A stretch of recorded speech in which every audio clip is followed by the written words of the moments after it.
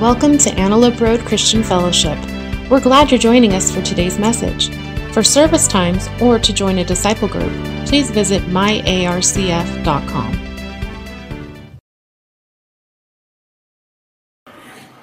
Okay, Bible teaching time. Who's ready? Sweet. Okay, if you do not have a Bible with you, put up a hand. We've got volunteers that are going to pass. Oh, are they already gone? Wow, you Bible snatchers. That's good, though. I want you to have the Word of God in your hand.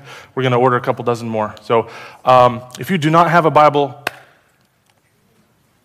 cozy up with the person next to you. Find out if they're single later. I don't know. I don't know what to tell you. I just don't know. We're out of Bibles. We are in Daniel chapter 1 today. If you've been with us, you know that already. This is week 4 of a series called Shining in Babylon. As I pointed out last week, what does the phrase shining in Babylon imply? Babylon is dark, and the people of God are to shine. Right? Glad we covered that. Now we're stealing, right? We're reading the Bible backwards, although sometimes that's accurate, to listen to Jesus' words and say, you, my followers, are to be a city on a hill, right? That Jesus hasn't come yet when Daniel's in Babylon, but our God never changes. So we know that when Jesus said of his disciples, you're to be a city on a hill, that wasn't something brand new. Now that Messiah has come, you're to be a city on a hill. No, my people have always been meant to be a light. Since I called a moon-worshiping pagan Iraqi to move to a land that he wasn't going to know until he arrived, my people have always been meant to shine. They've always been meant to stand out. I made light up in their neighborhood when there was darkness in the rest of Egypt.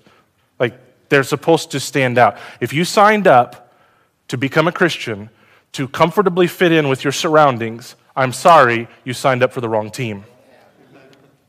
It's just not going to work. Sore thumb, that's you. You're going to stand out. At least that's the Holy Spirit's agenda in your life. And that is what the Word of God is going to do if you surrender to it. So, let's take a look. Part 3 of our sermon series, we're going to be covering verses 3 through 7. Today, the sermon is entitled, Who Am I? We are going to see of all Scripture, of all 66 books, we're going to see perhaps the most direct assault on somebody's identity, except for, perhaps, Satan coming in Matthew 4 to Jesus and going, are you really the Son of God? That's the big one. If Jesus messes that one up, the rest of the book doesn't matter. Okay? But as it relates to demonic assaults on the children of God, trying to tell us who we are, get us to forget who our Father told us we are about to see fait accompli, I think is the right phrase. My French is rusty because I've only ever just tried to order a crepe successfully and I just didn't care after that. I'm sorry.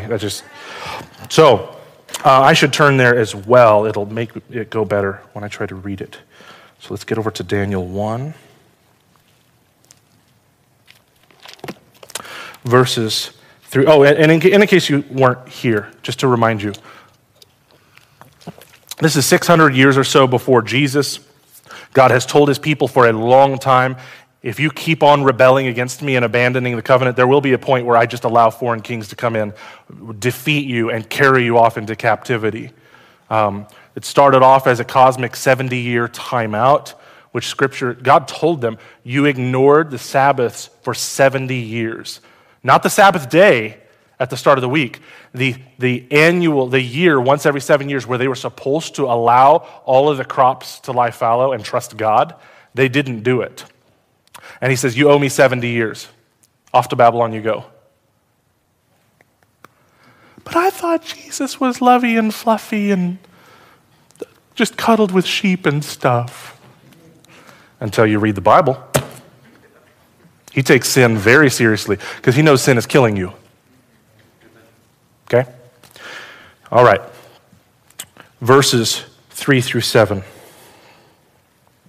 So these guys are carried off into captivity. Then the king ordered Ashpenaz, his chief of staff, to bring to the palace some of the young men of Judah's royal family and other noble families who had been brought to Babylon as captives. Select only strong, healthy, and good-looking young men, he said. Make sure they are well-versed in every branch of learning, are gifted with knowledge and good judgment, and are suited to serve in the royal palace.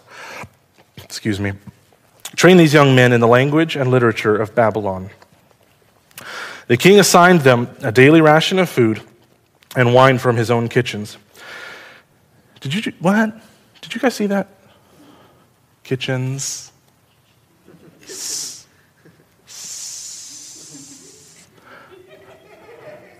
How much money do you have if you have more than one kitchen? Was one of them gluten-free? This guy has money. They were to be trained for 3 years, and then they would enter the royal service. Daniel, Hananiah, Mishael, and Azariah. We're not going to spend a lot of time on this.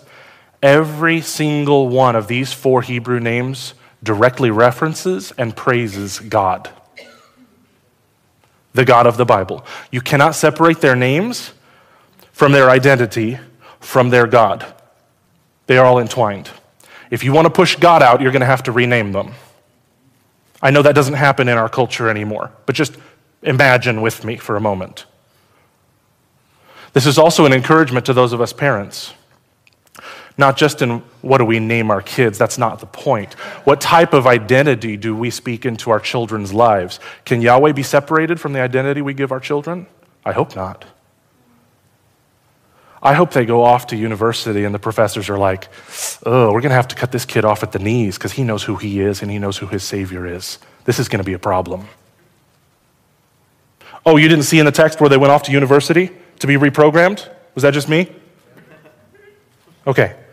Daniel, Hananiah, Mishael, and Azariah were 4 of the young men chosen, all from the tribe of Judah. The chief of staff renamed them with these Babylonian names. Daniel was called Belteshazzar. By the way, all 4 of these names that they are receiving, all of them reference, praise, and glorify false gods of Babylon. This is intensely religious. This is not, hey, I can't roll my R's. Could you just get an American name? Don't say you haven't done that. Okay. Daniel was called Belteshazzar. Hananiah was called Shadrach. Mishael was called Meshach. Azariah was called Abednego. Holy Spirit, please teach the word of God to us. God, give us soft hearts that are ready to receive, hearts that are hungry to receive what is true and to repent in light of it. God, change us that we walk away different than how we walked into the room, lest this become a country club. God, change your people because we want to reflect the love of Jesus Christ to our city and to our world. And so with every dark thing inside our hearts, keep pushing against every sinful thing and help us to abandon sin day in and day out as we pursue greater joy and glad obedience to you. In the precious name of Jesus Christ we pray. God's people said. Now, I had a sneaking suspicion you guys were going to hijack the prayer time, so I did build a pretty streamlined sermon. That does not mean that there's not a lot of meat on the bone. So I really do. Did anybody not get sermon notes? I want you to fill in the blanks if you're a blanks person at all. We're going to say an awful lot today about Babylon and then how the Church of Jesus Christ is to respond accordingly. But I have got 12 minutes, so there's that. Note takers. Oh, I was supposed to be on this slide. I wasn't. That's all right. Babylon hates God because it wants to be God. Can we go home now? I already told you guys last week, if you're not the kingdom of God, but you're still a kingdom, you are a Babylon. There are Babylons with lots of Christians. There are Babylons that have a few Christians. There are Babylons that are completely unreached. There are no Christians. They are all Babylons. Now, I'm preaching ahead of myself when I tell you guys that, because as we move, especially into the second half of Daniel that everybody freaks out over, all these weird symbols and weird images, those of us who are in the pulpit, because if I'm in chemo, it's not going to be me a whole lot, we're not going to be able to sit here and totally land the plane on, for sure, this is exactly what this image means, that when scholars have been tearing into it for 2,600 years and they've got different opinions, what we can do is from this pulpit teach the things that are abundantly clear and that nobody disagrees on. Are you with me so far? When you get 20 Christian scholars in a room, and they are from very different Christian traditions, and they all agree on something, that's already a miracle. Okay? Christian scholars do not disagree at all that the purpose of the book of Daniel is to give hope to God's people. No one disagrees that it is to remind us, hey, while you're in Babylon, shine. No one disagrees on that. And with these apocalyptic images that we're going to see in the second half of the book, lost my train of thought. Oh, nobody's going to disagree that Babylon serves as an archetype through the rest of the Bible. So almost nobody will disagree when you say Rome was a type of Babylon. They go, yep. We're going to see verses that people swear up and down. It's all about Antiochus Epiphanes. They're probably right. But then when you look at Titus come and tear down the Jewish temple 40 years after Jesus said it would happen, you're like, that looks like an antichrist as well. Like, there's always an antichrist. There's always a Babylon. It's just like, which season's variation of darkness is there? Okay? The more we and I know I go history nerd on you guys sometimes, but whether I'm studying, last semester I did 19th century Russian history, like, it's all the same, guys. There's light and there is dark. Stuff that we don't even hear about. American history is basically George Washington good, Hitler bad. And then they give you your diploma.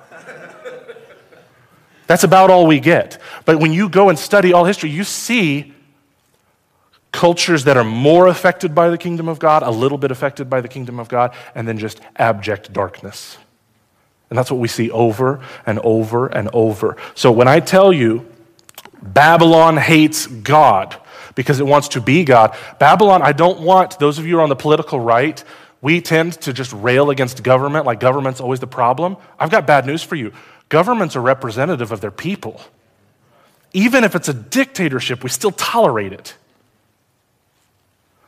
Babylon is not just the government leaders. Babylon is the hearts of millions of people that form a nation, and those people don't know or love God. So there are all these Babylons, some with a British flag and some with a Chinese flag. They're all, and they hate God. They want to usurp God's authority because they're made up of people who want to be God. From the very beginning of all the trouble in the Bible, Genesis 3 was you and me wanting to be God. You and I are not going to get to heaven, walk up and find Adam and Eve and slap them across the face. That's not happening. Because you and I are the same. Oh, you know what's going to happen when I walk up to Adam? He's like, oh, you fell for it too, didn't you? Right? Good thing we got a good Savior. Like, that's how that conversation's going down. I'm not slapping him. If we understand that the human heart fundamentally wants to be God, we're going to understand the behavior of renaming. I want to be God, and I reveal this over and over, second point, with behavior that are godlike behaviors. Babylon shows its desire to be God with godlike behaviors, things that only God has the right to, like defining reality. Anytime you wonder what's going on in culture as it gets darker, over and over again, you'll see the exact same thing. Mere mortals taking on responsibilities and things, rights that are God's, and then acting as if they have that right. And I do it too. And you do it too. Take a look at verse 7. The chief of staff renamed 4 of God's children with these Babylonian names. You don't get to rename God's children. Who do you think you are? That's the actual question.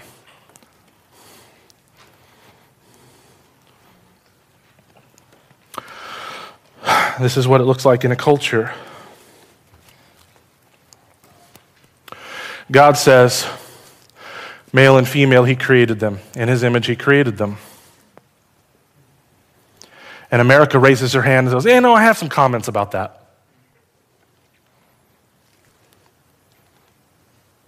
And all of you guys' blood pressure just went up because you think I'm talking about politics. No. No. When God speaks what is true, and you and I stand up to disagree, everything out of our mouth and our heart is blasphemy. Because I think I'm smarter than God in that moment. I think I am wiser than him, and for sure the culture right now. The culture thinks they love themselves better than God loves them.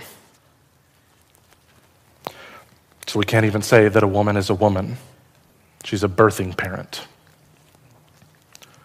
That's not trying to frustrate political opponents. We are redefining reality because we are desperate for God to not exist. Desperate for the Bible to be a joke. Because if God exists, and the Bible is even halfway true, I might be accountable to a moral code higher than my own opinion, and that is intolerable.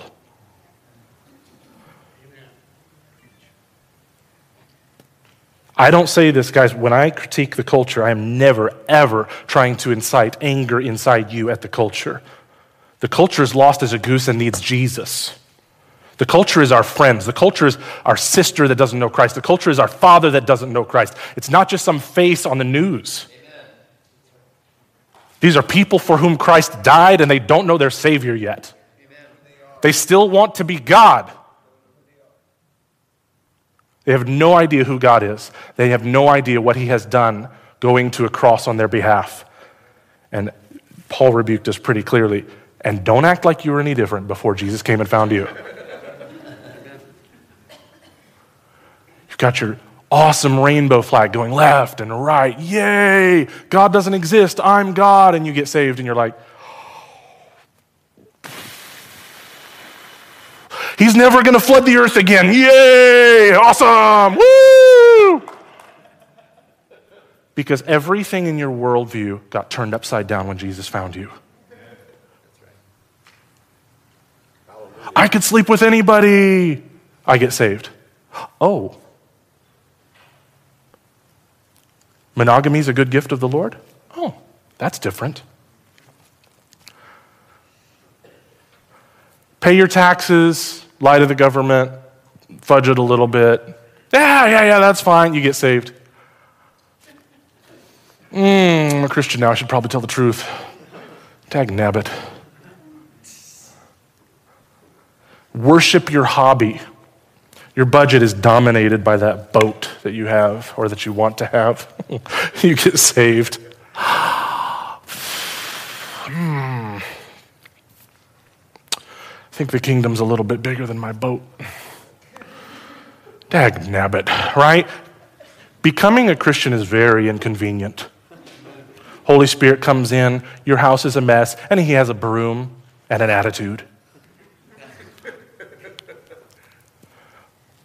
When I tell you that Babylon is perverse, I'm also telling you that you and I were Babylon just a moment ago. And Jesus loves Babylon. Jesus died for Babylon.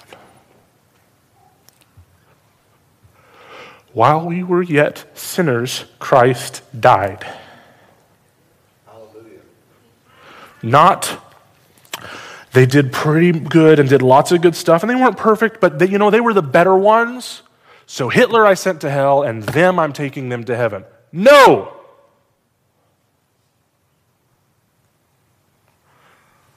No.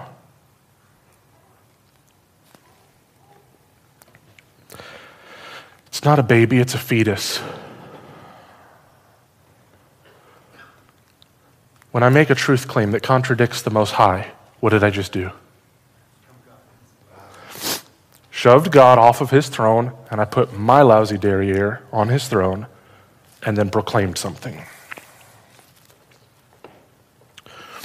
Right now in our culture, the two most perverted words by far are the words love and hate. They've been flipped.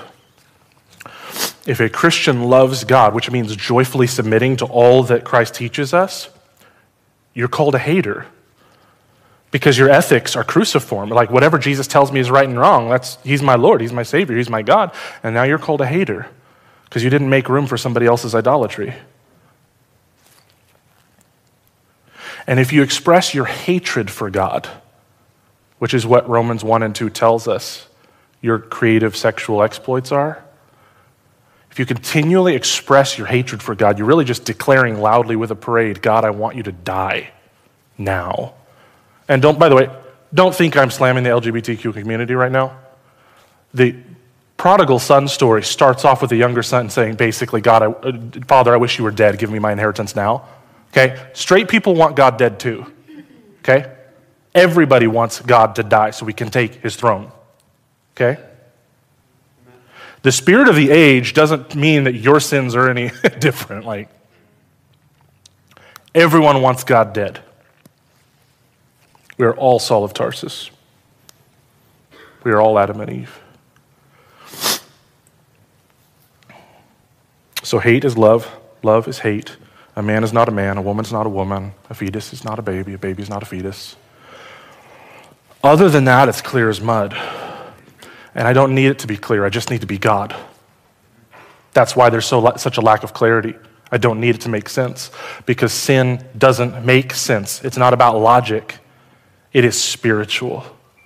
I am at war with the Most High. Watch the behavior of Satan as Jesus goes to the cross. How much illogical behavior do you see from Satan? If you were a devil, if you served Satan and you had the gift of time travel, you right now, knowing what Jesus had accomplished, you would go back in time to your master Satan and say, don't fill Judas Iscariot and betray him. It's going to backfire. Right?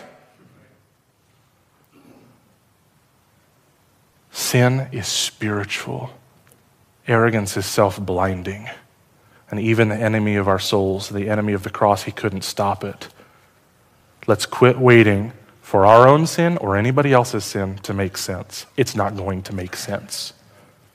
It just won't. Unless we say, oh, when I said that, I really wanted to be God. That makes sense.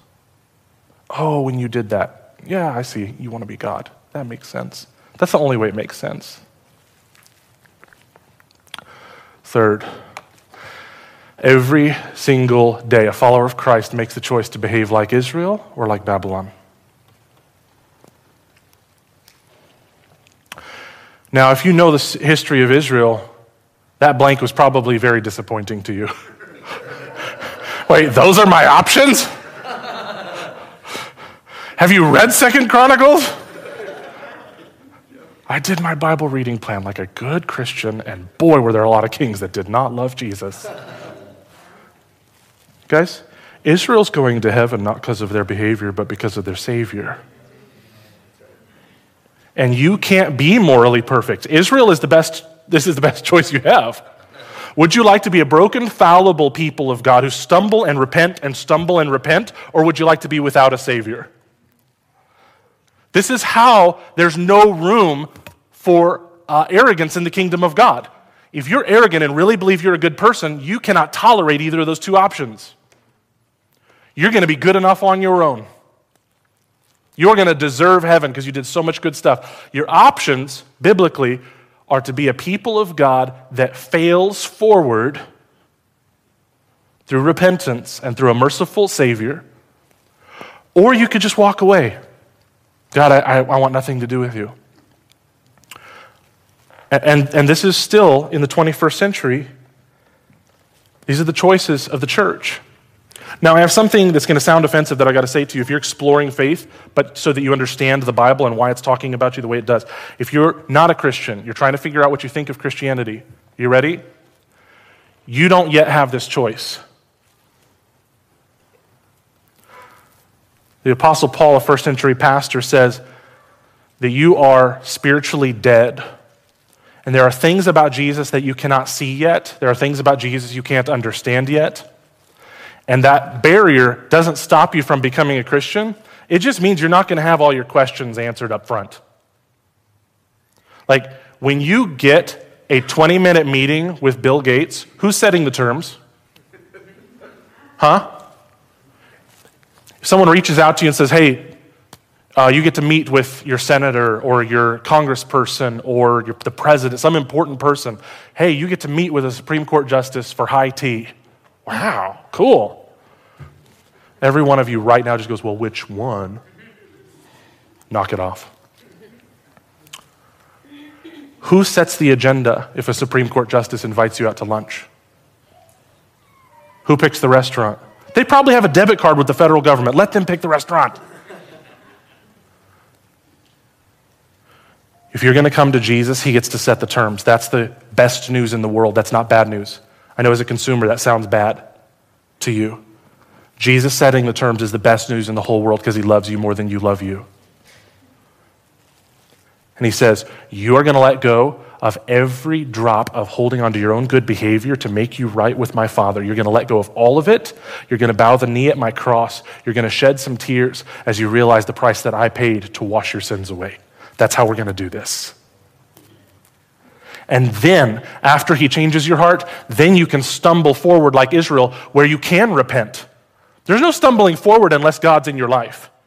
There's no way to repent and say, Lord, I'm sorry, I should not have done that. That was sin. Like, you can't name sin for what it is and lay it at the foot of a cross that you haven't bowed to. Does that make sense? You don't. The cross provides forgiveness, and everybody wants forgiveness if they're willing to admit that they're a sinner, but you bow first. Gladly, by the way.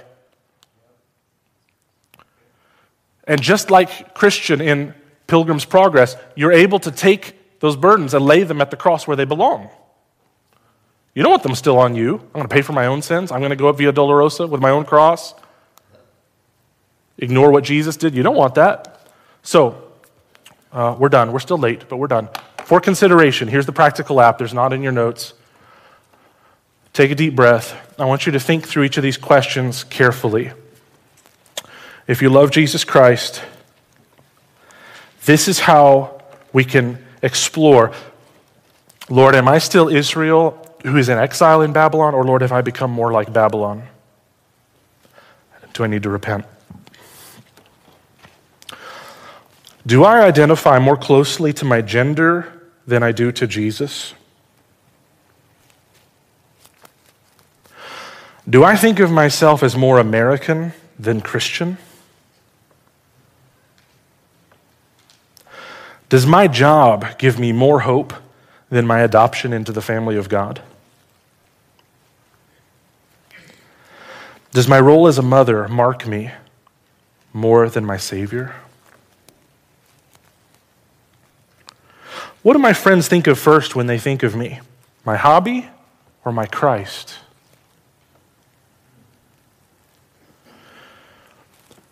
You guys, anything can get turned into an identity. I am a math teacher. Right? Us guys, we do that with our vocation all the time. I am a parent. I am this political party. You know how we don't say I vote Republican or I vote Democrat? We say I am a.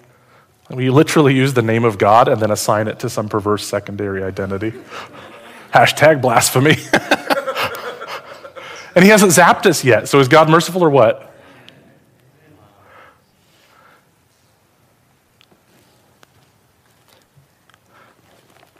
I would like to think that I am a child of God, purchased by the blood of Jesus. And everything else is secondary. It has to be, or I'm an idolater. It has to be, or I'm confused. It has to be, or Citrus Heights isn't going to know their Savior, because I'm going to be sitting here wasting my time and energy with simple stuff. Foundation Christian Church, do you know who your foundation is? Yeah, it's a person. It's not an idea, it's not a theological checklist, it's a person.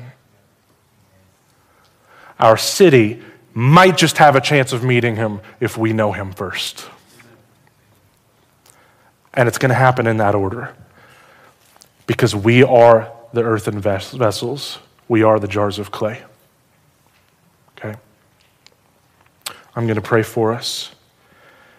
And then we're going to spend all week anticipating before Conrad busts up in here with his sermon about becoming a vegan later in chapter 1. If you know the book of Daniel, you know exactly where we're going.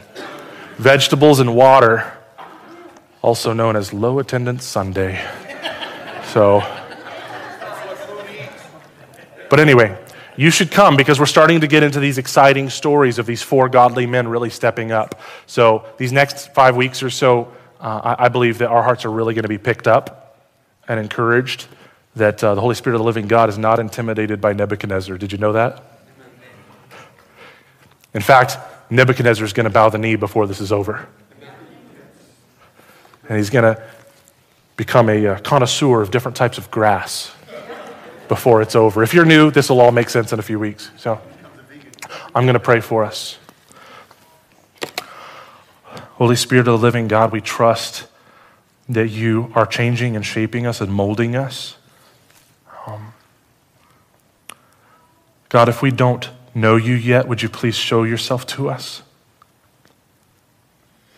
God, help us to worship you with our heart, soul, mind, and strength. Help us to have wisdom, God, and shrewdness, to have our brains fully engaged, Lord, as we look at a culture that's trying to redefine us, redefine you, telling you that you're dead, telling you that you were just a nice philosopher.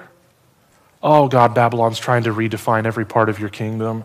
And give us wisdom, Lord, as we search the scriptures, as we soak in what's true. God, we celebrate it when you speak. It is so nice to be told what is true, God, even when we're rebuked by it. Because we believe that you bless your people and you bless the world as you tell us what's true. Thank you, Lord, for names that are better than what Babylon has to offer. In the precious name of Jesus Christ, we pray. God's people said, Amen. We have an announcement video today? Okay, then just one last announcement. Like baptisms, where I gave you guys 7 or 8 minutes to go pick up your kids, nieces, nephews, grandkids, and then join us in the quad, we're doing a sign unveiling today with our brand new cool artwork out here in the lawn. So a couple of instructions. First, I'm going to give you a good 7 or 8 minutes so that everyone's got a chance to get over to Kids Adventure if you've got kids over there and check them out and then come out to the sign. Secondly, just a matter of physical space in case you don't think it through. It is a 2-sided sign. So if we all want to cuddle, if we want to snuggle, we can all stand very tightly together to see one side of the sign before it gets ripped off. And then we can cheer. But let's be honest, only the tall people are going to see the sign. So if you remotely know what a donut looks, some of us are more acquainted with donuts than others. But if you know what a donut looks like, just you can stand on both sides. All right? And then Pastor Charles volunteered last night at 9:30 because he was the one who tied the rope over the thing. And I said, you're the one who tied it on, who knows how to get that thing off. So Pastor Charles is going to come out there and untie it, and then we're going to do a countdown. And then he's going to rip it off, and then we're going to go bananas. How does that sound? All right? Okay, 7 or 8 minutes to go get your kids. Love you guys, and I'll see you out at the sign in about 7 or 8 minutes.